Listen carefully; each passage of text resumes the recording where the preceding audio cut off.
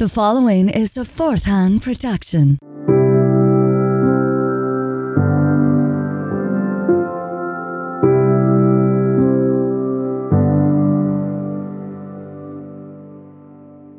Hey everybody, welcome back to Sad Times. My name is Kevin.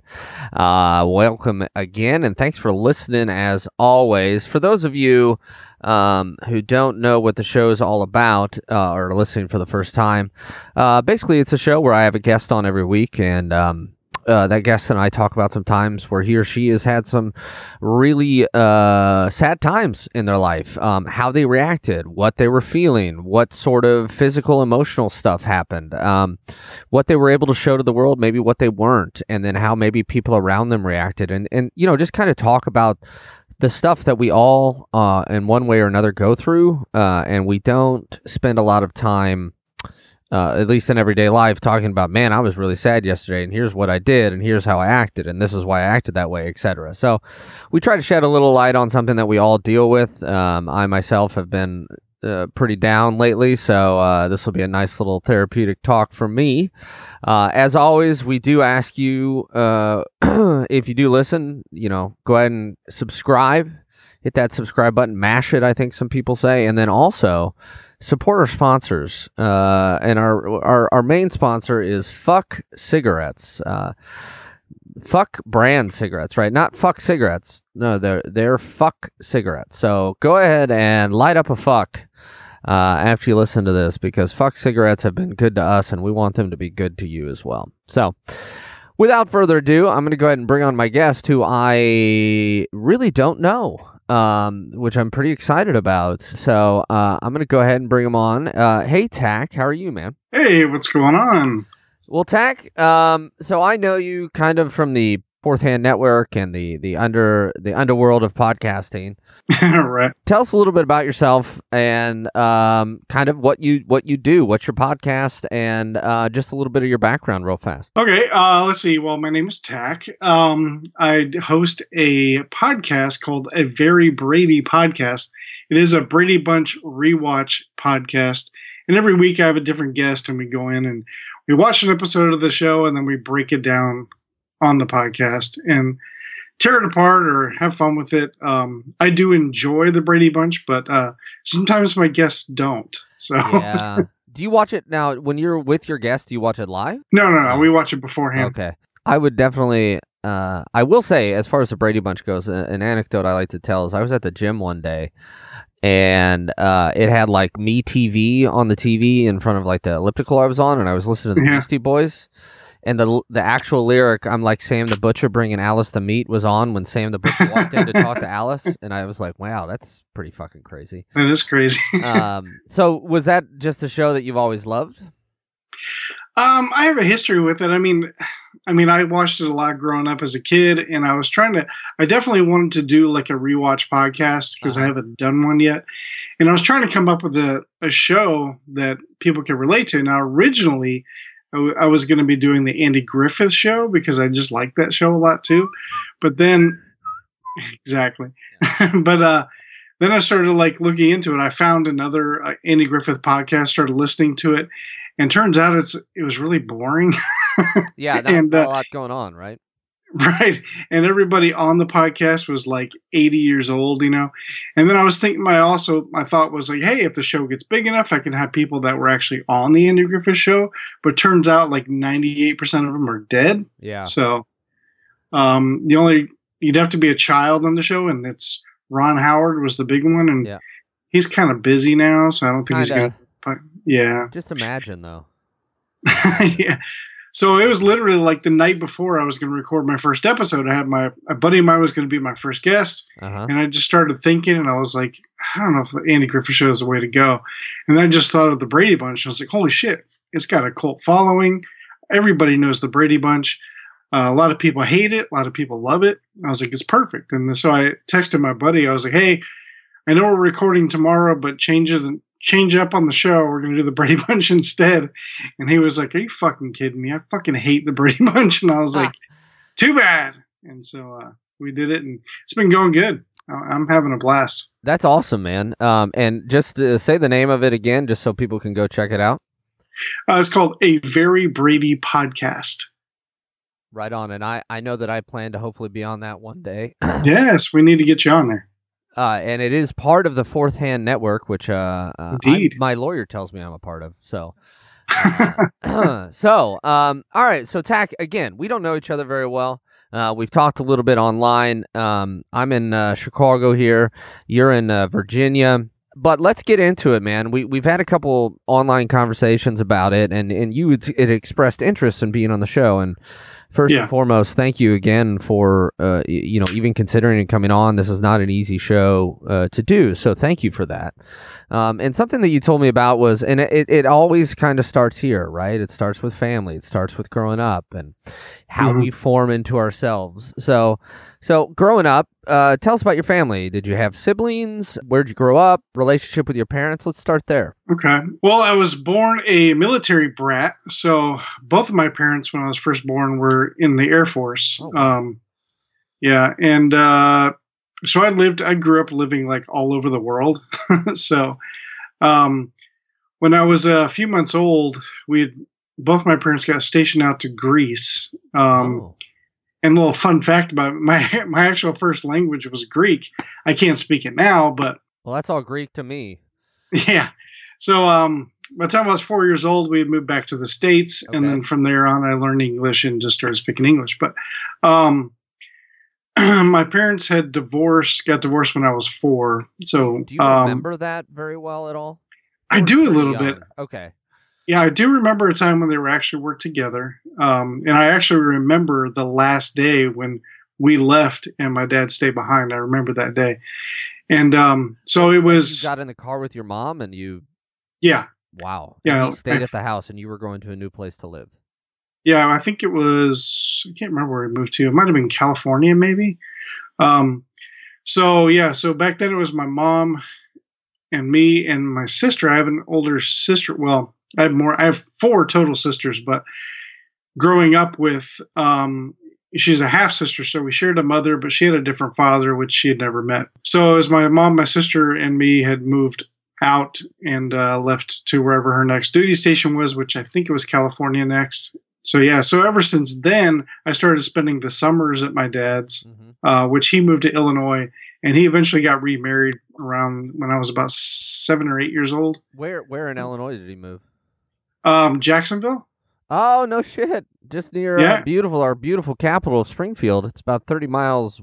Yeah. And Brent Hand grew up near Jacksonville, and our good friend Nick lives near there now. I'm very familiar with Jacksonville, Illinois. I spent my summers. That's what you would do that's your summer vacation. You got to go to Jacksonville, Illinois. Yeah, but I actually had a blast. A lot of my favorite memories from as a kid growing up were in Jacksonville, Illinois. And why? Tell us about that. Well, because when I was with my mother during the school year, of course, I had school I had to go to, plus my mom was working all the time, single mom, and it was just me. I was a latchkey kid growing up. And then once I went to my dad's for the summer with his new wife, my stepmom, she's an amazing woman. And she also had 3 daughters as well, who their father was not around. So my dad actually had legally adopted them as his own daughters. Mm-hmm. And so I grew up with them, and it was kind of like living at the Brady Bunch house over there, There's a story. Yeah. So over there was a lot of family stuff. There was a lot of big family events. There was a lot of because my dad and my stepmother both grew up in Jacksonville, Illinois. They spent their whole lives there because my dad had gotten out of the Air Force and then moved back to Jacksonville, his hometown. And so family everywhere, all over in that area. So there was always big family events. There was always just events going on throughout the summer. Just always something. And so I just always had a blast when I would be at my mom's. It was just a lot of going to school and coming home doing chores, stuff like that. And my mom was absent a lot just because she was working all the time. I don't fault her in any way. She was a hardworking woman. So was she still in the Air Force and then had she gotten out as well? Yeah, she retired when I was about 12. She did 22 years in the Air Force. So. Oh, wow. That's amazing. Yeah. What years are we talking about here? 80s, 70s? So I'm 44. Okay. So this was like in the 80s, throughout the 80s growing up, which is the best decade to grow up. So is that right? Well, I thought the Brady Bunch was on in the 70s. Well, it was. But... Yeah, I'm just kidding you. So when it was a school year, did you talk? I mean, how did you keep in contact with your dad, if at all? Not really much. Like, he's not a very big communicator, so I may have gotten like a card or something like that from him, or a letter back then. Back in the 80s, see, we had these things called letters that you would write. It's kind of like an email, but it's more like something you can touch. Really? You're with that, right? No, yeah. I touch my email screen all the time. Just a lot of fingerprints on my computer. Yeah. So he would send like little cards, very rarely, and they're always like very short, like, hey, this, and this, here's some news here. Okay, bye, kind of a thing. And that would be about it. Did you miss him? I think so. I mean, yeah, I think so. I mean, first of all, like, my dad, like, he's a great guy, no problems. Like, me and him are actually exactly alike. So, well, how do you mean? Like, because I always say I'm turning into my dad. I've always been my dad. You've always been. So give us an example of what is really similar between the two of you.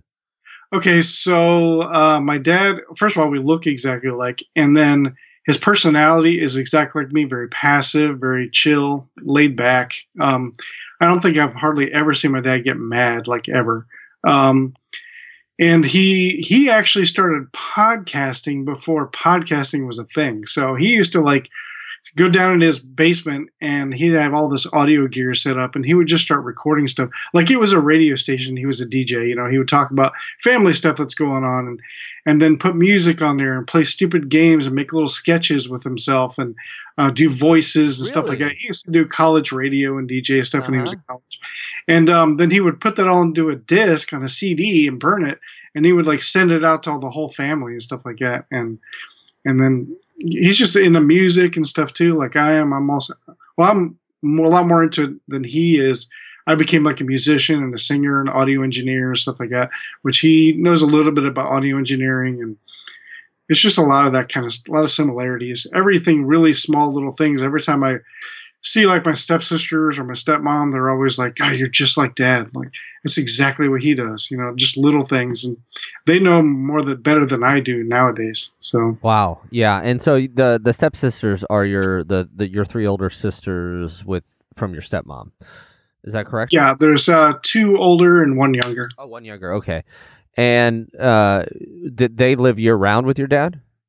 Yes. Yeah, they grew up with him. They knew him. They called him Dad since the day they got married, because they didn't have a dad. So yeah, it's very similar too. Because when I was in my last marriage, and I know we'll get to that later, but my wife at the time had twin girls that had never met their father either. And so once I married her, they started calling me Dad, and me and her didn't work out, but yet I still treat them like my own. They still call me Dad to this day, even though me and their mother haven't been together for over 10 years.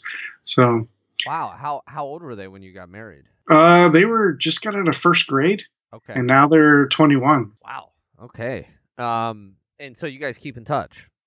Oh, definitely. Like several times a week. That's great. So then did you feel like, with you being out in California or wherever you were with your mom, and, your stepsisters grew up with your dad, did you feel that there was a disparity in kind of your relationship with him and their relationship with him? Yeah, I mean, they definitely got more of him than I did, obviously. Sometimes I would felt like he almost like favored them more sometimes, because I was his only biological child. Oh, right. But yet, because your older sister was from another relationship your mom had. Right. Yeah. Correct. Yeah. I don't know. I mean, it just seemed like they got the better half of him than I did. When I was there in the summers, I spent more time with my stepmom and stepsisters than I did with him, because he worked a lot. He owned his own business and was always working. Yeah. So you didn't have really a lot of bonding time with him? Not really. If I did, it wasn't like any like alone father-son time. It was like whole family stuff, Yeah.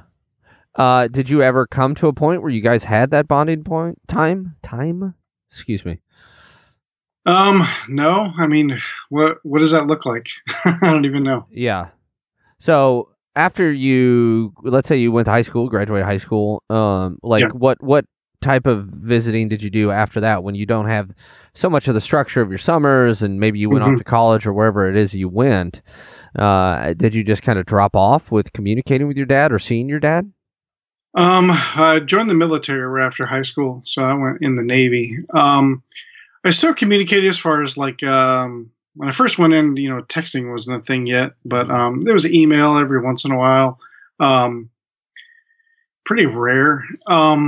I have been up there to visit since then a couple of times. Because one time my dad was in the hospital, like we thought we were going to lose him, but he ended up pulling through, which is good. Went up there. That was probably I don't even 12 years ago, and then I went up there again probably about 5-6 years ago for Christmas. But that's really about it since being an adult. Wow. And now that texting quote is a thing, do you guys text or is it just a random email? He'll shoot me a message on Facebook every once in a while. It's pretty rare, but I got one from him the other day, but it was just like, hey, talking about his brother. Hey, your Uncle Mike is interested in podcasting and doing YouTube videos. Can you get a hold of him and let him know what's going on with that? I'm like, sure. So, and it was just a couple other messages back and forth, but other than that, that'll happen like maybe once every several months. Wow. Have you ever told him that you'd like to talk to him more? No, but I have talked to like my stepmother about it or stepsisters about it. And my stepmother always says, he's just not a very good communicator, but just so you know, he does love you. He does want to spend more time. He's just not very good at that kind of thing, so I'm like, all right. Yeah. I'm not either, apparently. I mean, I have no excuse. I can't say, well, he's the parent and I'm the child. I'm not a child. I'm 44 years old. Yeah. I can't make excuses for myself. Okay. But is he close now? Do your stepsisters live near him? Is he still in Jacksonville? Yeah. Okay. Yeah, they're all pretty much live in Jacksonville, except for one of my sisters. I think she lives in Champaign, I think. Oh, sure. I'm pretty sure that's where I was conceived. Oh, well, that's a weird info that you have about yourself. Thank you very much. I just did some backdating. Oh, okay. Yeah. Was it the time of some big concert or something that your parents went to? And no. So my dad, they liked oldies and stuff, but my dad's never been drunk, so none of that. Just my dad doesn't really drink either, and I don't either. So yeah, okay. Yeah. I mean, I did in my 20s, but not anymore. I just don't drink anymore. Okay, that's fair. A lot cheaper that way. Yeah. So you went into the Navy. How long were you in the Navy? I did 4 years. I got out for almost 2 and then went back in and did another 4. So wow, okay. Total, yeah. And you had mentioned earlier that you've been married more than once. So when was your first marriage? First marriage was in 2000. I married my first wife. I can't remember the exact date, but it was in 2000. Okay. And how'd you guys meet? We used to work at this retail place together, and she was a new hire, and I just kind of love at first sight kind of a thing, and just started talking to her. All right. How long after you met did you get married? Probably. Actually, I think we met probably in around 99, sometime in 99, and we got married in 2000. So probably about a year, a little over a year, maybe. Okay. What was your relationship like? With her, it was good. She ended up having a bit of a substance abuse problem, an alcohol problem. Okay. That was kind of towards later in the marriage that really came out and became very prominent. More so alcohol than anything else. She just drank all the time, or just when she drank, it just became an issue, or she relied on it? She would be, how you get like completely hammered drunk where you can barely stand up, Yeah. She would be like that probably 3 or 4 times a week. And it just got too much for me. I was in the Navy at the time. I was working a lot of hours. And I just didn't have time for that kind of behavior. And it got frustrating. And did she seek help? It was, I don't want to give any spoilers away on what's coming up in the story, but it was towards the end of our relationship that there was an incident that happened. So we'd gone out separately. So I went out with a buddy of mine, and she went out with some friend of hers, and then we all kind of went out drinking separate ways. And I'd come home with my buddy, who's our roommate too, just before she did, or no, just after she did. She had already gotten home, been home for probably about a half hour, and then she was already asleep or passed out in the bed already. And then we had looked in the laundry room. The washer was completely dumped over on its side. And we're like, what the hell? And so the next morning I asked her, I was like, what'd you do to the washer? And she had like no memory of it, which is pretty common for her to do something and not have any recollection of it the next morning, including like huge fights she would start with me that didn't make any sense, and to where she would throw shit, break shit, and then the next morning not remember anything. And after that incident, she kind of realized, she started crying. She goes, I think I have a drinking problem. I'm like, thank you. Like, yes, you do. And so she started looking in to get help. And then a couple weeks later, we were in a really bad car accident, and she was killed instantly in the accident. Jesus. Where did you live at the time? Jacksonville, Florida. Oh, okay. And what was it? Just to run a red light, or? We were on a major highway and heading, I don't remember where we were heading to, but we were just driving on the highway. And you ever see like those tire treads from semis like on the highway? Oh, yeah. Yeah, she was driving. We actually had just bought a brand new vehicle. That's what we were doing. We just bought it, like left the dealership, and was driving home. That's where we were going. And she was driving. I was in the passenger, and she had seen it. It looked like a whole tire in the middle of the highway. And then so she swerved, and then we just fishtailed on the highway and ended up crossing the median and got slammed by another semi. Oh my God. Yeah. How old were you? I was around 25, I think. How old was she? She was like 21. Wow. Yeah. Were you seriously hurt? Not really. I broke a rib, and I had some damage on the top of my head to where you can see my skull, and I had to get like 24 staples and just banged up scratches everywhere. But other than that, not really. I mean, within a week I was back to normal. So did you know right away that something was very wrong? When you, I guess the word would be, came to? Yeah, exactly. So I don't remember the accident at all. I remember it's about as close as a semi could get just before it hits is the last thing I remember. And next thing I remember being woken up like in the vehicle with paramedics and everything. They had to take the roof off the car because it had like smashed in. And so I looked over at her, and it looked like she was just like passed out. And then so I tried to wake her up, and they're like, stop. I'm like, what? And then I noticed that there's like blood like pouring down my face, and they're like, put a towel. They're like, here, hold this towel up here, which was basically blocking my view from her. And I was kind of curious as to why they were blocking my view from her. And then I could hear them doing stuff with her. And I don't know if you've ever witnessed someone dying or anything like that, but there's this like gurgling noise that happens. That's very disturbing to hear. And I've heard it twice now in my life. And I heard that, and I was like, holy shit. Like, I think something just happened. I think my life just changed. And I didn't find out 100% until I got into the hospital. I got air vac'd on a helicopter to the nearest hospital. And then the investigative officer came over and told me that she didn't make it.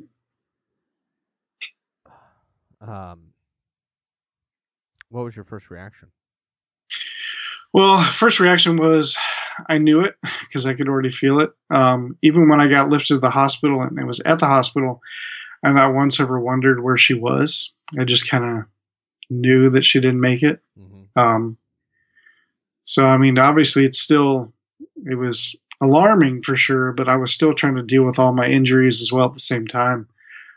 So it really didn't hit me for a while. I mean, for sure I cried for a few days, but like the feeling of her actually being gone forever didn't hit probably for another couple of weeks, which was really weird.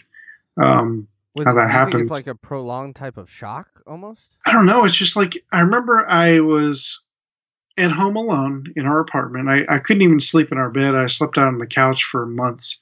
And then I went to the kitchen to get something to eat, and I looked into the freezer and I saw something I was going to eat. And I remember thinking, oh, wait, I can't eat that because that's what she's going to want. And then I was like, what the hell am I doing? And then that's when it hit me. And I literally said out loud, home alone, she's never coming back. And it was shocking to actually say it out loud and to hear it. That's just got to be the most horrible feeling in the world. Yeah. And the finality. Lonely. I can't. Yeah. Lonely. That's, yeah. So, geez. Okay. So how, once that happens, Tack, and how did you cope with that? It wasn't easy. Like, well, first of all, I was in the Navy at the time. And I was just getting ready to go out to sea on deployment, but the Navy decided to leave me behind so I can kind of deal with my issues. So when we go out to sea, I was in submarines. So the way I was on Trident submarines. Sorry, that's just really neat. Okay. Yeah. We'd go out for about 3 or 4 months at a time, and then we'd be in for about 3 or 4 months at a time. So we're just getting ready to go out on deployment. But my captain told me, he's like, hey, we're going to leave you behind for about a little over a month, and then you'll come join us out on patrol. And I was like, all right, I appreciate that. And so during that time, I still had to be held accountable by the Navy. So he just had me check in at this one office building like Monday through Thursday, just kind of a morning check-in. And that was really about it. And I was usually home by like 10 a.m. every single day.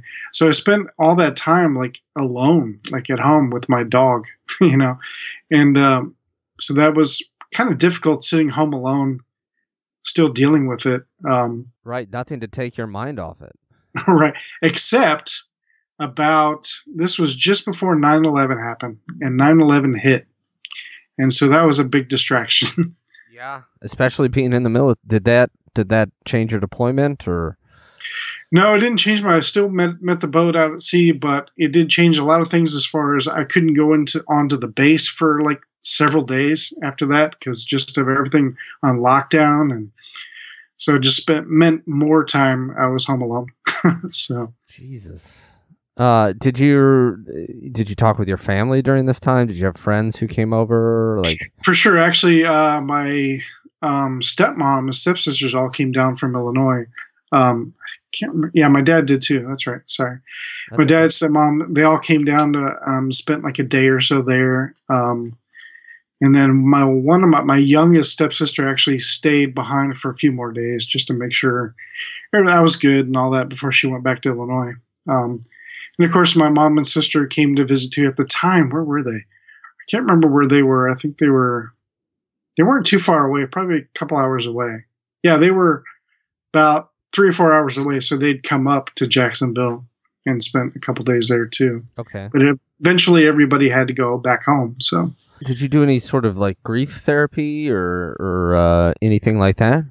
Yeah, the Navy required me to go to see, I don't know if he was a psychiatrist or what, but I had to go talk to somebody for probably, I think I had to do probably like 5-6 sessions.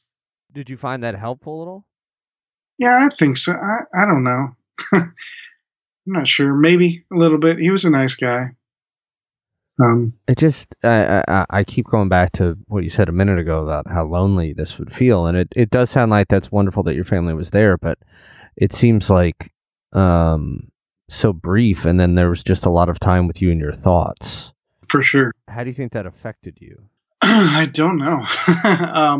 This is not the only time in my life where I deal with loneliness and just being alone in my thoughts a lot. Obsessive thoughts or depression or anxiety in general? I definitely deal with anxiety. Like, it's not diagnosed, but like I'm guessing some sort of general anxiety issues. And like I had a panic attack probably about 2 years ago, maybe, but I didn't know what it was. And I was basically laying in bed alone. Uh-huh. And I just felt like, because I'd spent a lot of time alone, and it kind of worried me because, like, I would think, because where I was working at the time, I would do like what's called a pitman schedule. So I'd work like 4 days on, 3 days off, and then work 3 days on and 4 days off. So I had a lot of time off. I would spend those 3 or 4 days off like completely alone. And I would think to myself, like, I could die tonight and nobody would know, for days. And so that kind of made me like, I started to think like, oh, I can't breathe now. And what's going on? And should I be calling 911? Like, and then I realized it's like all in my mind and I'm just like panicking for no reason. It's just. How did you come out of that? At the moment, how did I come out of it? Correct. Just basically telling myself like, calm down. Like this, it's all in your head. Just chill out. You take a deep breath. And so I would take a deep breath. I'm like, see, you can breathe. You're good. And as long as I knew I could do that, that kind of helped me through that moment. As somebody who's had numerous panic attacks, it should be, for anybody who hasn't had one, to be able to talk oneself out of a panic attack is quite a feat. Really? Oh, yes. At least from my perspective.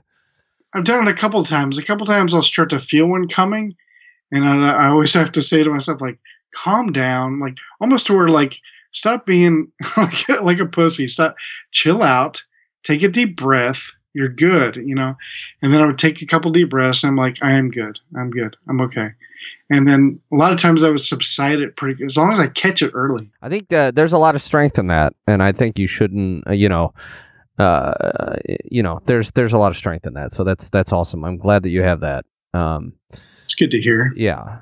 So you lost your first wife tragically. Yes. But you obviously, from what you talked about earlier, you were at least married. How many were you? You were married one more time, 2 more times? I was actually married 3 times total, so 2 more times after that one. So I had met a girl way too soon after my first wife had passed. So I had met her. I think she passed away. My first wife passed away in August 2001. And then I can't remember the exact date I started dating the next girl, which I married. It was probably maybe 6-7 months later. Okay. It was way too soon. I was not ready. But I felt lonely. I felt, Mm-hmm. Of course. And so I met this girl and I was trying to fill a void, and I eventually married her probably about 2.5 years later, kind of because I felt pressured to because of her and her family. Meaning, like, this is not a legitimate relationship. If we've been together this long, we should be married or nothing. Is that pretty that much kind of thing? Okay. Yeah, that kind of thing. Was she religious? Was it a religious thing with her family? No. It was just like, are you wasting my time kind of a thing, which it wasn't put that way, but you know what I mean? Like you feel the pressure of it. And I even remember the night before I was getting married to her, I told my best friend, my best man, I was like, I don't want to get married. I don't want to marry her. And then he thought it was just nerves. And I was like, maybe so. I don't know. But I can't back out now kind of a thing. But that marriage ended up ending before the first anniversary. So that didn't last very long. And so you would have been about 28-ish? About 29, I think, 29. Yeah. So you said that to your best man. How lonely did that feel?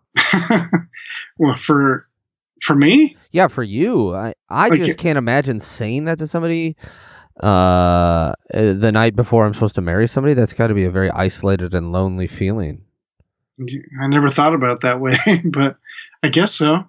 Did you feel any shame when you thought that, or were you just like, no, I shouldn't be doing this? I was just more concerned. Like, am I making the right decision here? Like, I figured, well, it'll work itself out, I guess. Marriages have problems. Like, I had problems in my first marriage with the whole substance abuse, and figured if we weren't, because my second wife was very controlling, and that was very uncomfortable. Like, she if you wanted to do something, you had to run it by her type of thing, or not so much like that, but it was more of like she was very good with money. Let's put it that way, very good with money. So I remember one time it was just things like, "Hey, your cell phone bill is like $10 more this month than it was last month. What the fuck are you doing?" And I was like, what do you mean? And like she would scream at me like I'm a child, first of all, and as if like we were about to go broke, which we weren't. We were both very comfortable, had a very comfortable living. Both of us made great incomes. And she would like scream at me and belittle me like I'm a child, and like almost to the point of like, I'm going to take your toys away if this happens again. And then we had gone to visit her family that same day, and her whole family, even like her little nieces, were coming up to me going, "I heard you got in trouble today," just stuff like that. And I'm like, "What the fuck?" Were they all wearing the same dress, and were they scary like the Shining girls? I mean, that's so creepy. I know. And it's just like shit like that, or it's like, or if I had a few missed calls from her one time, her voicemails from her literally were, "When I call, you fucking answer," those kind of things. And I was like, holy shit, like this chick. Now, had you seen any of that before the marriage? A little bit, yeah. Okay. Yeah. I mean, I knew it was there going into it, and she was aware of it too, and she would try to, a lot of times it was a joke about how controlling she was, but then she was aware that I wasn't always happy about that, and so she did try to work on it towards the end, but it just wasn't enough. Did you end that relationship? I did, yeah. And were you in Florida at this time too? Yes. Okay. Mm-hmm. How did you feel after that? Did you feel a relief? Well, it's very stressful going through a divorce, and so I mean, she was not happy, obviously, and very hurt. And so it went through it wasn't like a nightmare divorce. It wasn't, but it wasn't fun. It was very stressful because I still had guilt from ending that, and I felt bad, but I knew it was the right decision for both of us, really, not just me, but her too. I don't know. Yeah. I myself have never been married or never been divorced. But I've seen people very close to me go through divorce, and it just seems just unbelievably challenging. Yeah. That relationship ended, but then you met somebody who had twin girls. Right. So it was actually as a friend of mine that I'd known since like the 90s. We never dated or anything like that. She was actually dating a friend of mine when I was in the Navy. That's how I met her. And we just kind of kept in contact off and on. And so I'd gotten back in contact with her and just started talking. And then she started telling me, "Oh, I used to have a thing for you." Like, no shit. Like I used to have a thing, and then we just started dating. And then, one thing led to another. And, she had twin girls. At the time, they were in first grade, and when I had first met her, she was just gotten pregnant with the twins. So, now here they are in first grade when we started seeing each other, and eventually I married her. So, how long into the relationship did you guys get married? Probably about, let's see, what was it? Probably a little over a year. And did you have that same wariness going into this marriage, or were you no, not at all. Yeah, I was much more confident with her. Okay. And how long were you guys married? Probably around probably about 2.5 years or so. Total time was about 3 years together, and then she ended up cheating on me, and so that's how that ended. Jesus. How did you find out about that? She was working and I was working, and there was a guy that she worked with that she had been friends with and would come over to the house sometimes and hang out. And every once in a while, like some red flags would fly up, and I would kind of question, like, is there something going on between you two? And she would always hit me with like, "How dare you suggest such a thing?"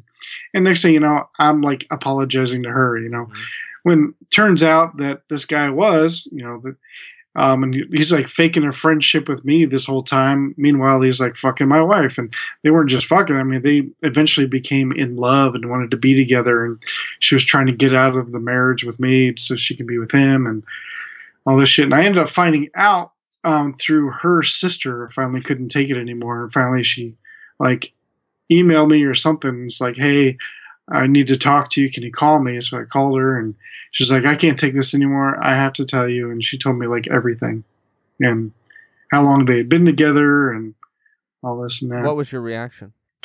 Completely blown away, and like so much stress and anxiety, and very, very hurt and like betrayed. How did you confront her about it? This was late at night, so it was the next morning.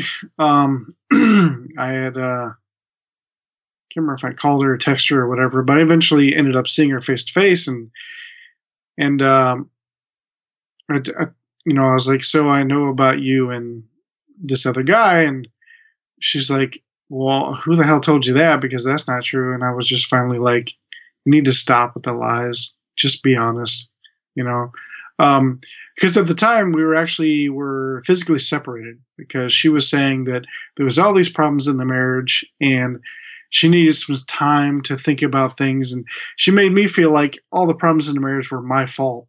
And so she had like moved out, just another part of town. And so I had the kids, and I was taking the kids back to her, and I confronted her about it. And then she finally like admitted it, that yes, they were together. And she's like, I was trying to find the right time to tell you. And I was like, there's no right time to tell someone that. And just like, I just kind of like yelled at her a little bit, and then I went back home and just like was hurt and cried, basically. So then you guys obviously got divorced. Well, if you really want to go into technicalities, technically, we're still legally married to this day. Wait a minute. How long was this? Like 12 years ago? Yeah. Oh, yeah, for sure. Yes, we've been married this whole still legally married.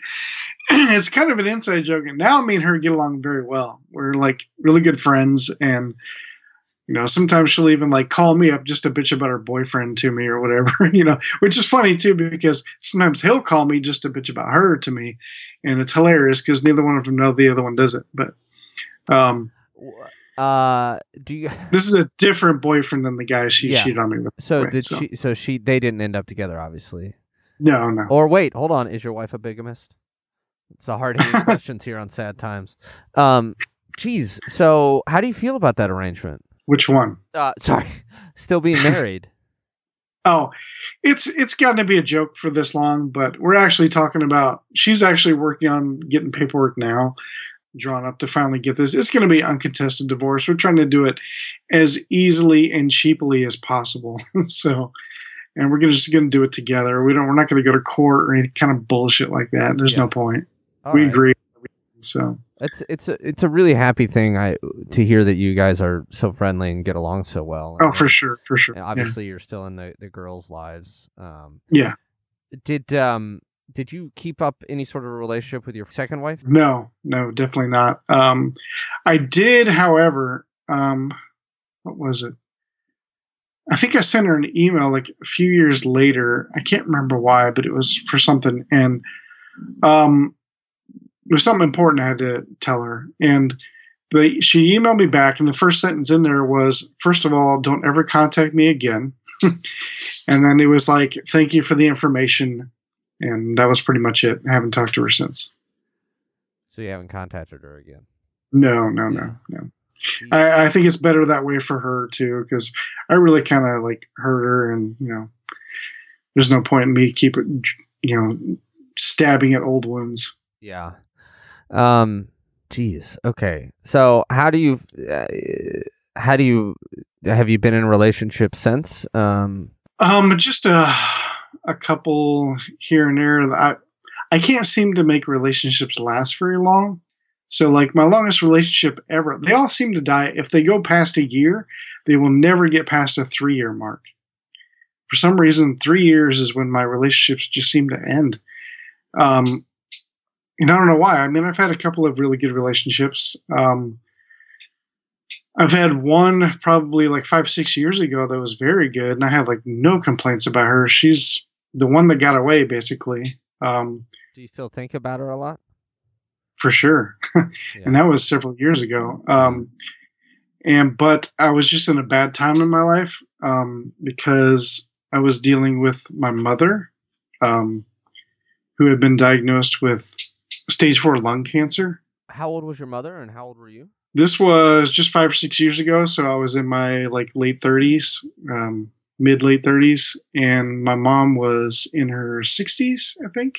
Yeah, early 60s. And so I was having to take care of her like every single day. Like, I'm not sure if you're familiar with somebody who has cancer, but they have to go to appointments like every single day, 5 days a week. So she had to go to radiation every day, Monday through Friday. And not to mention that we lived in the same apartment complex, but so I had to go to her apartment like probably about every 3 or 4 hours, like 24/7 around the clock. So just to check on her, make sure everything's good to go, or if she's taking her meds.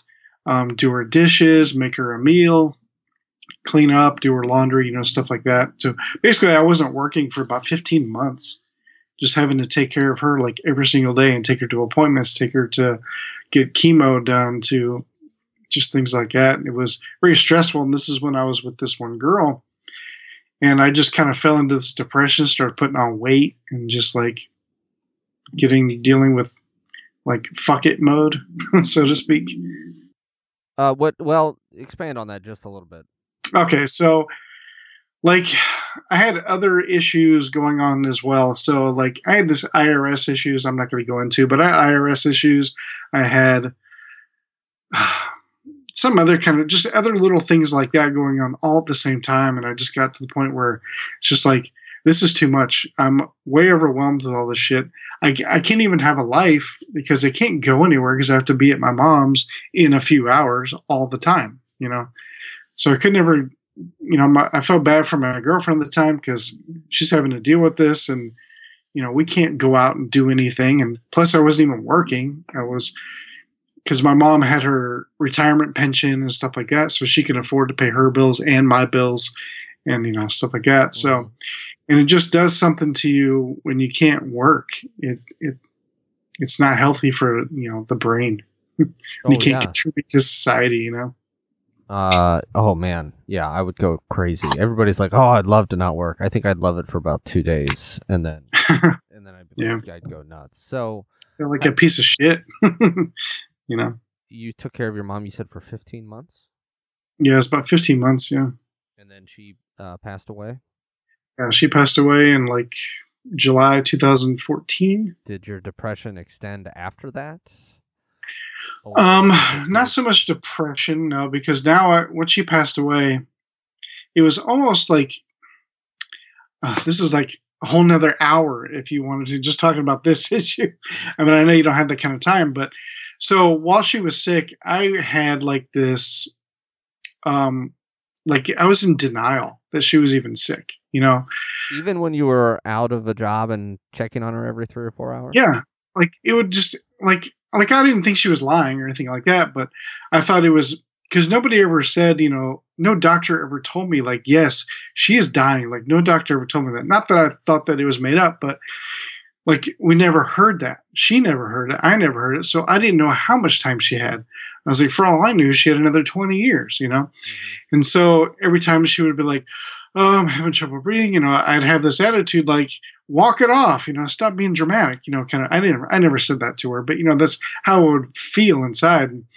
And then like, like, oh my God, you need me to do this now. And I feel bad now to this day because I felt like so much guilt. Like, when she did pass away, it's like, holy shit, she really wasn't. Maybe she wasn't being dramatic. Maybe, was I being a dick to her this whole time? But I never was a dick to her face. Like she never saw that.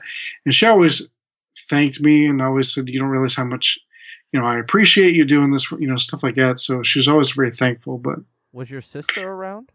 No, she was, well, my sister that we share the same mother. No, she was living somewhere else in the country. Okay. She did come back for about a year. It was actually the last year of my mom's life, but she was so busy. My sister's like a career woman and very busy all the time, which I wasn't. I wasn't even working. So I dealt with my mom a lot more than she did.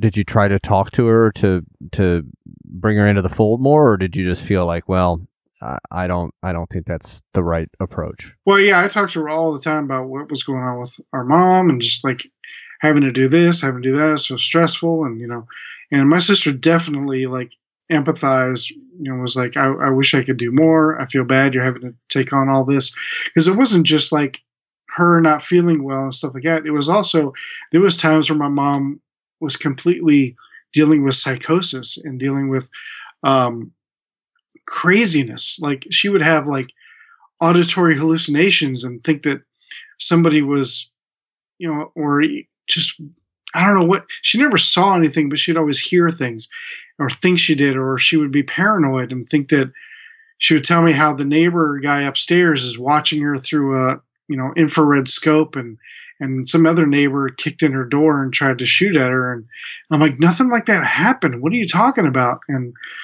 there was another time when my sister was still living up north.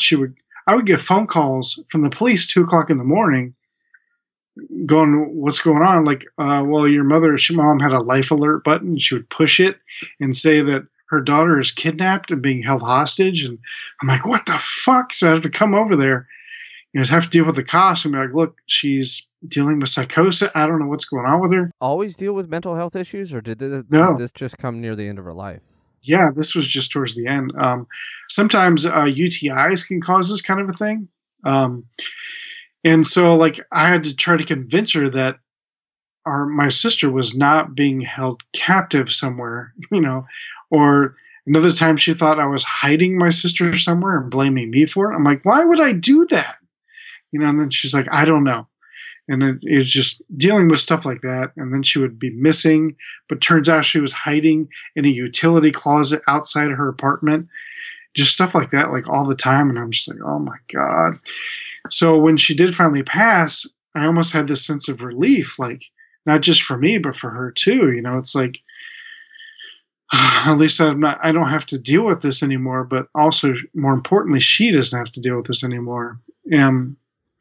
So my depression didn't really continue after that, because now I was free to start working, start getting my life in order again, which I eventually did. Took a long time, but I eventually did. But I still deal with, like, I don't know if you want to call it PTSD from that, because I have such a fear of death now, such a fear of cancer. And I always think every little feeling I have is like, well, the shit, that's cancer. I have it. Like, I'm scared to even go to a doctor just to get a checkup because I'm afraid they'll find something, So have you been to the doctor since? No. Well, that's not true. I went one time for something else, but I did tell the doctor I'm aware that I need to get like a full physical blood work. I know I need, especially at my age now, I need to. I don't feel sick in any way. I feel just like I did when I was 19, but that doesn't mean anything. And I'm just scared to do it. And I know I need to do it, and I keep putting it off. And I don't know. Does that make you more anxious? I've dealt with the same thing. Do you? Oh, sure. Yeah. There's certain things I'd rather just, it's almost like, you know what? It's better not knowing, because if I don't know, there's still a possibility that it's fine. Even though 99% of the time you're going to be fine. But it's that there's just that little moment of uncertainty that is just, it's unbearable. Yeah, it causes anxiety. It causes, this is where I get these panic attacks from. Like, my anxiety level is through the roof. I'm sure if I went to the doctor and finally got that physical, finally get that blood work done, and he said everything's good, my anxiety level would probably drop down significantly. But the anxiety that you would feel when making the appointment, going to the appointment, waiting to hear the all clear, it's just, it seems like it's too much to take, right? Yeah, it's like scary, but I know I need to do it. And plus, if there is something, it could be early enough to catch it and then get rid of it, Right. But if I put it off, it's, how it is. I sure do. And so you had said a few minutes ago, you said, we could do a whole another hour, and I would happily have you back on again. I can't tell you how impressed I am by your recall of these details, the very straightforward way that you've told your story and shared with us. None of that is easy at all, and you have obviously gone through a lot. But I can guarantee you that somebody out there will listen to this and feel less alone, and that's really the goal of the show. And so I just appreciate you so much coming on and sharing your story. I appreciate you having me, dude. I mean, this is like therapy, and that's another thing. I need to get therapy. I know I need to have therapy, and I need to do that too. It's just, I don't know. I make excuses. I think we all do, right? We all make excuses, and we're all just trying to get through each day, one day at a time. And the shit that gets thrown at us, whether it be super duper heavy and hard, like a lot of the stuff that you've dealt with, or small things, we'll call them, life's paper cuts that just kind of are annoying. We have to deal with them, and sometimes it's it's the only way we know how to deal with them is to push them down or push them away. So for you to be able to come on here and share your story like this, I think a lot of people will find a lot of empathy in it, and will empathize with it rather, and will feel less alone, again, to repeat that. So I'm so happy you came on, and you're always welcome if you wanted to dive more into one of these subjects. And I really appreciate you being on today, man. And sorry for those at home. We had some technical problems before we started to record, but we got those babies figured out. Yeah. So, Tack, one more time, what's the name of your podcast? It is called A Very Brady Podcast. Can you get it? Is that part of Fourth Hand Media? That is part of the Fourth Hand Media. And it's available anywhere else. Wherever this show, you're listening to this show, you can listen to that show. Awesome. Well, Tack, again, thanks so much for being on. And I look forward to being on A Very Brady Podcast and telling you how much I fucking hate the Brady Bunch. Let's schedule it. All right. Sounds good, buddy. You have a great day, and we'll talk to you soon. And everybody out there, thanks so much for listening to Sad Times. As a reminder, get a fuck cigarette, man. Light it up. Have a fuck. And, based on what we talked about today, hang in there. Stuff passes, and appreciate you listening, and we'll see you next time on Sad Times.